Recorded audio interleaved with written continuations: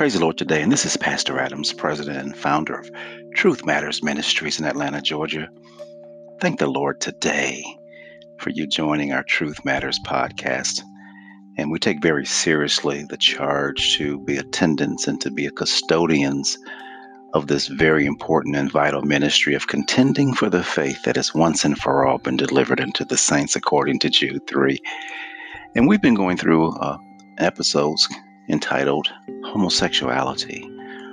And we know that there are so many things in our world today that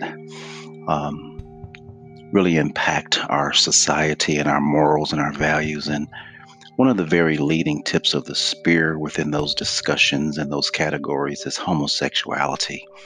We want to make sure that we present and teach and share this particular topic with gravity, with balance, and with scriptural precision, so that those who are hearing can learn and can understand and gain wisdom to make a distinction between what is right, what is wrong, that which is authentic, and that which is counterfeit. Before we do that, we want to just make sure we go before our Lord and Savior, Jesus Christ, in prayer. Now, Father, we thank you once again for your bountiful love and mercy and grace. We thank you that you are the head of the church. You said that you walk to and fro through the candlesticks. You told us in your word, Lord God, that we should make a difference between clean and unclean, holy and unholy. And Lord, you said that we should be holy and that we should be blameless before you in love in the book of Ephesians. And God, today, we stand for truth. We stand for righteousness. No flesh glory in your presence today, God. No self-righteousness glory in your presence today, because our righteousness is nothing but filthy rags. And we know that when you describe filthy rags, God, you were talking about those rags that women use when they were in their menstruation period. Those dirty, filthy rags. That's what our righteousness is. But God, we thank you that we're clothed and we're robed in your righteousness. And today we pray that those who are attending and listening to this particular podcast will be blessed and they will be enriched, that they will find, Lord God, wisdom and truth, that they can stand and they can counter the very alarming scourge of homosexuality that is pervading and persistent throughout the world. And it's in Jesus Christ's name we pray today. And we want to just make sure that as we get into this particular podcast, I believe it's important to say and mention what Michael Jackson said. Michael Jackson said, lies, they run sprints very quickly, but the truth, it runs marathons, or in other words, it endures forever. Mark Twain said that a lie will travel all the way around the world before truth can even get its boots on to defend it. And so true are the words that were spoken by Adam Schiff, who was giving final remarks in the infamous Donald Trump inquiry for impeachment. He said, right, it matters. Truth matters. And if we don't have truth, he says we're lost. So within the church, there are those who claim to be Christians and born again and filled with the Spirit who are also gay. They feel that they are spiritually all right to practice homosexuality. They may have talents to teach, to really speak well, to sing and play instruments, and they really enjoy the church social genre. They enjoy the atmosphere and the activity surrounding the church environment. Many enjoy the platform the church actually affords them, and they flourish because pastors are more concerned with the political, the financial aspects of their involvement, and they adopt the post-modernity posture and have provided a total blind eye. And they've also incorporated a very silent tongue to the homosexual behavior that is in the church today.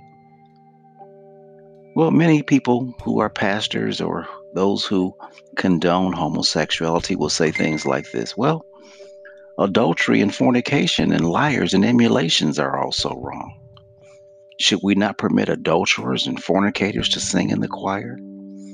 or be a part of the dance and praise team, or play their musical instruments in the music department, or even preach a sermon. Where does it end? Where do we draw the line? Is the clarion call of those who condone homosexuality. See, but the scripture does provide ample examples of unbecoming conduct in the church. Just take a few moments and read Titus 2 and 3. There are so many gay pastors who have perverted biblical perspectives, and they defy the clear teachings of scripture.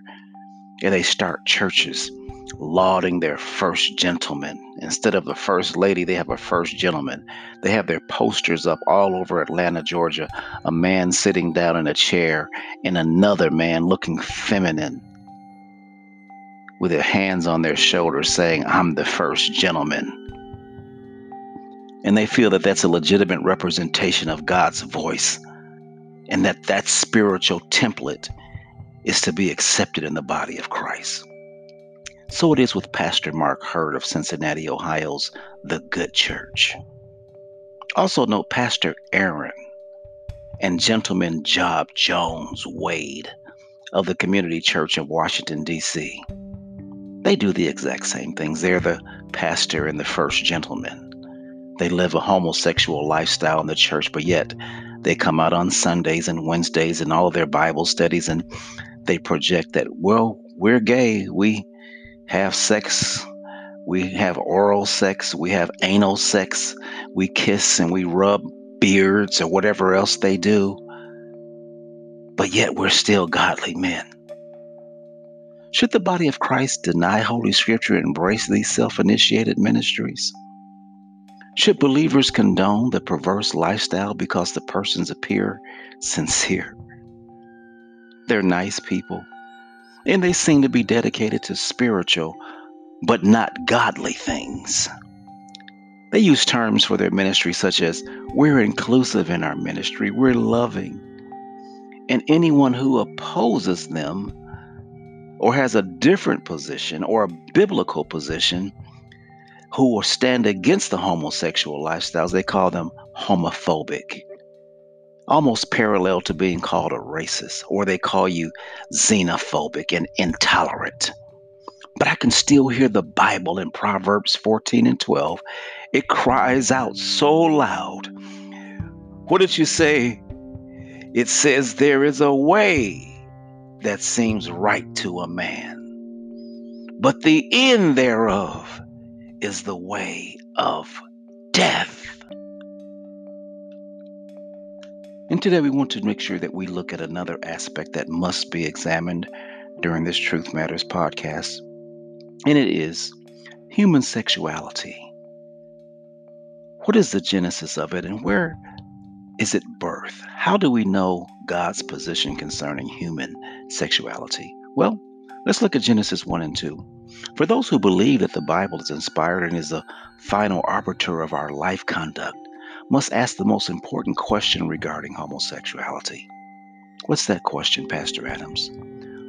What was God's purpose in creating human sexuality in the first place? That's the most important question.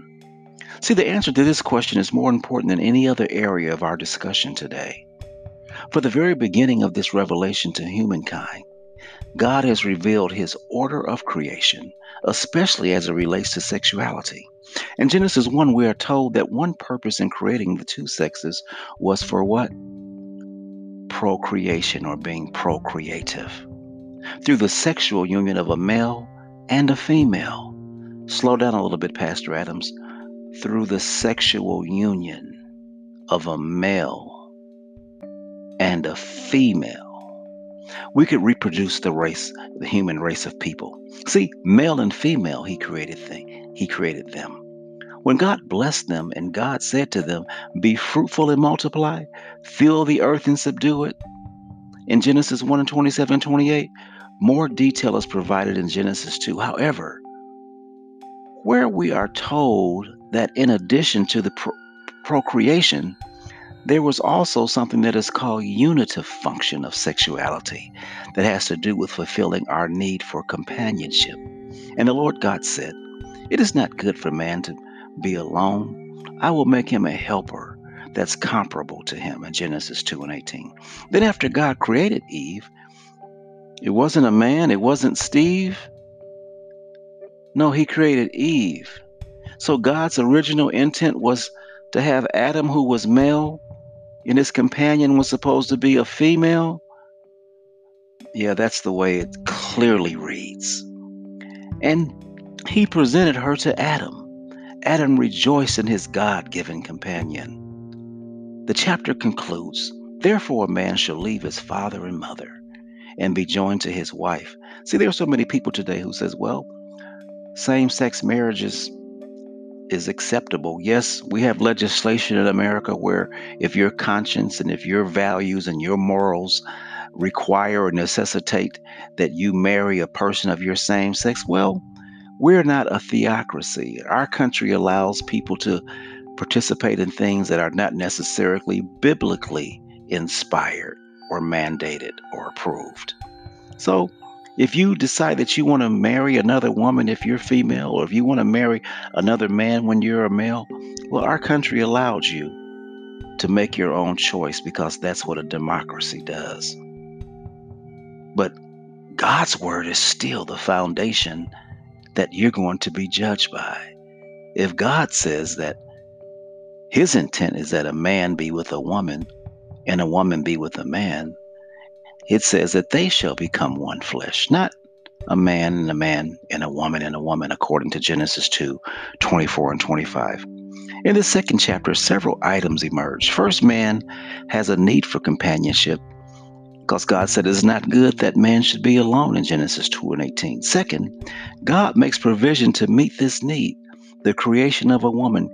Concerning this, I want you to listen to the words of Samuel Dressner. He's a visiting professor at the Jewish Theological Seminary. He states, see, woman is formed and becomes his partner. In her, man finds completion. And third, God ordains the institution of marriage. We are told that the man would, one, leave his father and mother, two, cleave to his wife, and three, they shall become one flesh. Thus, we find the heterosexuality is proclaimed to be God's natural order of creation. Yep, yep. Think on that for a minute. See, in the New Testament, whenever the subject of sexuality comes up, the heterosexual norm of marriage is always upheld. For example, Jesus, in answer to the question, quoted Genesis 1 and 2.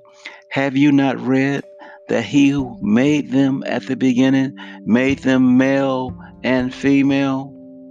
So, for all of you preachers and pastors out there who condone and actually support and undergird the erroneous and egregious teaching that it can be male and female, you fly right in the face and contrary to what Jesus said. How can you preach Jesus's message? How can you say that you represent Jesus Christ? How can you say that you represent the gospel and the morals of the Christian ethic and go contrary to what Jesus taught? Jesus said he made them at the beginning male and female, not male and male. And for this reason, a man shall leave his father and mother and be joined to his wife, and the two shall become one flesh. So then, they are no longer two, but one flesh. Therefore, what God has joined together, let not any man separate, according to Matthew 19, 4 and 6.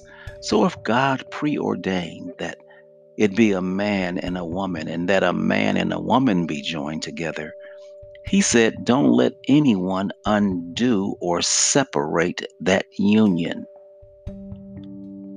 With the gay and lesbian movement and agenda, in order to facilitate and to support the presuppositions that, well, whatever my urges and whatever my desires and whatever my lust are, I have to make sure that I change the scriptures or that I adjust the frameworks of God's holiness to fit my urges. What I consider to be my norm, what I consider to be my relative situation ethic. Now listen, In addition, the Apostle Paul reaffirms the norm of heterosexuality in several of his letters, also quoting the Genesis passages. He speaks about it in Ephesians 5:25 through 33. Please take time to read this. 1 Corinthians 7:2 and 3. Also verses 10 through 16. In 1 Timothy 3, verse 2 and verse 12. And while some protest that we cannot take Genesis 1 and 2 as a modern scientific treatise, these chapters nonetheless teach us spiritual truths concerning God's intended order for his creation. It is only the heterosexual union of marriage that we find the actual fulfillment of God's intended order. Both procreative and unitive, however, pro-homosexual writers argue that while homosexual activity in and of itself cannot be procreative, it can still fulfill the unitive role of Genesis 2. Now, in response to this, Harvey writes this, and I want you to pay attention. He says, consider the three common forms of the sexual activity between homosexual persons. What are they? There's mutual masturbation. In no way constitutes a physical union. It doesn't. Mutual masturbation, it doesn't constitute a physical union. Now, among female homosexuals, some form of genital massage is used to bring the partner to orgasm. But this is not a physical union either. Now, when it comes down to men, in anal or oral intercourse between those males, the intromission of the penis in an opening of the body not meant to be used for the genital expression of sexuality, it can't be called a true physical union either. Now, by way of contrast, I want you to pay attention here. The heterosexual union aptly symbolizes the psychological and the spiritual union that ought to exist between a man and a woman. What are you saying here, Pastor Adams? Just anatomically, if you look at the sexual members and the genitalia of the man and the woman, they were designed for a man to have sexual relationships with a woman vaginally. And that through that vaginal sexual relationship, it recreates and it causes procreation and it brings life into the world. That was God's original design. Why should I even have to talk about this? You learned about this in science class in the 5th grade. See, one does not need to be a PhD to realize that homosexuality is anatomically aberrant. Well, that is, there is a created biological order intended in our sexuality. No one can deny this. Now, as an editorialist at Harvard's Peninsula Journal, it writes, listen to this, this is so important. It says, how can homosexual people be happy when they're persistently deceiving themselves? How are they deceiving themselves, Pastor Adams?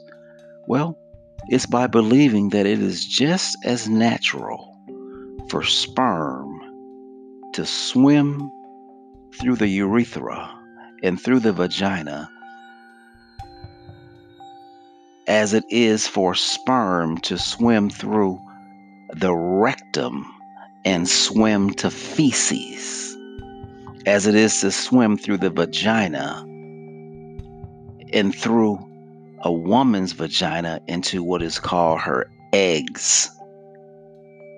Are you saying that that is just as natural? Well, it's unnatural. It is absolutely anatomically consistent to think that God designed sperm to swim through a rectum into feces, as it is to believe that, as God said originally, he designed the woman for sexual procreation so that sperm will swim to eggs to bring life into the world. See, the true religious goal of human sexuality can be seen not as a satisfaction or orgasm, but it's designed for completeness. This fulfillment is unattainable in homosexuality. Now that we have considered God's positive purposes in creating human sexuality, we're ready to look at biblical texts which explicitly address homosexuality. Let's take a look at a few of them. Now let's look at there is an authoritative source for determining what our actions and positions should be concerning sexual behavior. Yeah, I say yes, there is. Definitely there is. It must come from the heart of a loving, eternal Creator. The record of what our Creator Jesus Christ spoke concerning homosexuality is found in Genesis 19, verse 4 through verse 11.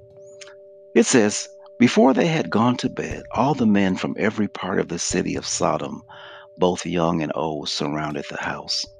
They called to Lot, 'Where are the men who came in to you tonight? Bring them out to us that we can have sex with them.' Lot went outside to meet them and shut the door behind him and said, 'No, my friends, don't do this wicked thing. Look, I have two daughters who have never slept with a man. They're virgins. Let me bring them out to you, and you can do what you like with them. But don't do anything to these men, for they have come under my protection of my roof.' They said, 'Get out of my way. This fellow came here as an alien, and now he wants to play the judge. We'll treat you worse than them.' And they kept bringing pressure on Lot and moved toward to break down the door. But the men inside reached out and pulled Lot back into the house, and they shut the door. Then they struck the men who were at the door of the house, young and old, with blindness. They struck them with blindness so that they could not find the door." Now let's take a look at a great theologian, Matthew Henry, what he said about this verse. He says, commentary of the Hebrew text is, "It now appeared beyond contradiction that the cry of Sodom was no louder than there was a cause for. This night's work was enough to fill the measure, for we find here that they were all wicked. Wickedness had become universal, and they were unanimous in vile design. Here were old and young, and all of them from every quarter engaged in this riot. The old were not past it. The young had soon come up to it. Either they had no magistrates to keep the peace and to protect the peaceable, or the magistrates were themselves aiding and abetting in this activity. When the disease of sin has become epidemic, it is fatal to any place," according to Isaiah 1, 5, and 7. "That they had arrived at the highest pitch of wickedness. They were sinners before the Lord exceedingly."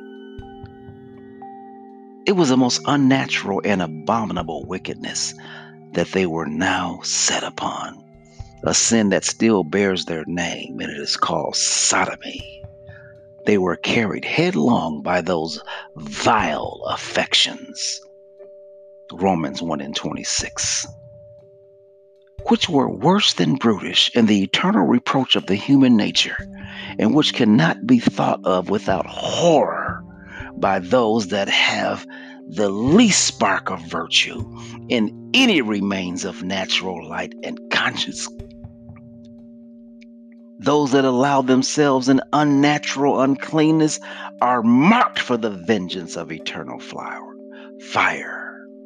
Read Jude 7. They were not ashamed to own it and to prosecute their design by force and arms.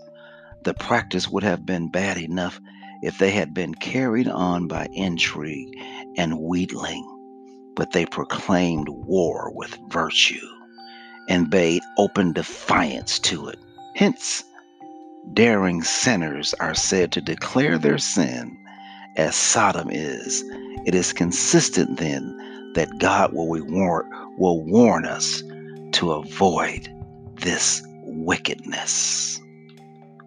It's so important today that as we look at Scripture, we find that this act of homosexuality was considered vile, wickedness, ominous. it was considered to be a debauchery, a reproach. It was also looked at as something that was horrible, totally unclean, and unnatural, devoid of virtue. Leviticus 18 and 22 said, "You shall not lie with a man as with a woman. It is an abomination." What is the gravity of using the term abomination? It's the most egregious indictment God can pronounce upon any deed. It literally means spiritual nausea. It makes God want to puke. Verse 25 states, "The entire land is defiled thereby, and the land itself vomits out its inhabitants." All these prohibitions explicitly condemn homosexuality. It is an abomination before God, is what the scripture says. We are told that they are not really relevant today. Why? First, the pro homosexual interpretation is that since these condemnations are contained in the Holiness Code of Israel, they're not applicable to ancient Israelites to keep them separate from the pagan practices of their neighboring tribes. Second, parts of this code are not kept today. Letha Scanzoni and Virginia Ramey Mollicott, they assert that consistency and fairness would seem to dictate that if the Israelite Holiness Code is to be invoked against the 20th century homosexuals, it should likewise be invoked against such common practices like eating rare steak or wearing mixed fabrics and having marital intercourse during the menstruation period. Much effort need to be expended answering these objections. First, God did not condemn certain behavior for the Israelites only because Israel was to be kept separate from the Canaanite practice. Otherwise, if the Canaanites did not practice child sacrifice and bestiality, would these then have been all right for the Israelites to practice also? Of course not. Having sexual relationships with an animal and killing one's child are inherently wrong and evil. Even when they are not related to pagan worship, they are abominations before God. And yet, these specific prohibitions also are listed in the passage, both immediately before and after the condemnation of homosexuality in Leviticus 18, 21, 23. Other prohibitions listed in Leviticus include incest and adultery. Were these only condemned because of the Canaanites? To argue in this fashion is dishonest and denies that there are eternal moral absolutes. There are eternal moral absolutes, people of God. What of the fact that other parts of the Holiness Code in Leviticus are not kept today? Again, the answer is simple. The Holiness Code contained different types of commands. Some were related to dietary regulations and to ceremonial cleanliness, and these have been done away with in the New Testament, according to Colossians 2 and 16. Others, though, were moral codes, and as such are timeless. Thus, incest, child sacrifice, homosexuality, bestiality, adultery, and the like are still abominations before God. Are there moral absolutes? Is there anything that provides a standard of morality in the world? We at Truth Matters Ministry say yes, there are. In America, there are denominations and ministries that open their Bibles every day and they play hopscotch over and around texts that clearly oppose and condemn the homosexual lifestyle. This is just like Mormons and Jehovah's Witnesses who have presuppositions, concepts in place, and they deny things such as the Trinity or the unification of God. And because of that, they have to dilute and allegorize, and they have pretext to make sure that their position is upheld, even at the expense of standing on the truth of God's revelation to mankind. And today we just thank you for taking time to join this Truth Matters podcast. And our intent is to not be callous or to be abrasive or to be condemning, but we're just simply standing for the truth of the word so that people can be free from the bondage of homosexuality, false doctrines and false teachings, and erroneous interpretations of Scripture. And we want you to pray for us that we will be ever vigilant vigilant, and we'll forever be firm, and we'll be bold to stand up for the truth that has once and for all been delivered unto the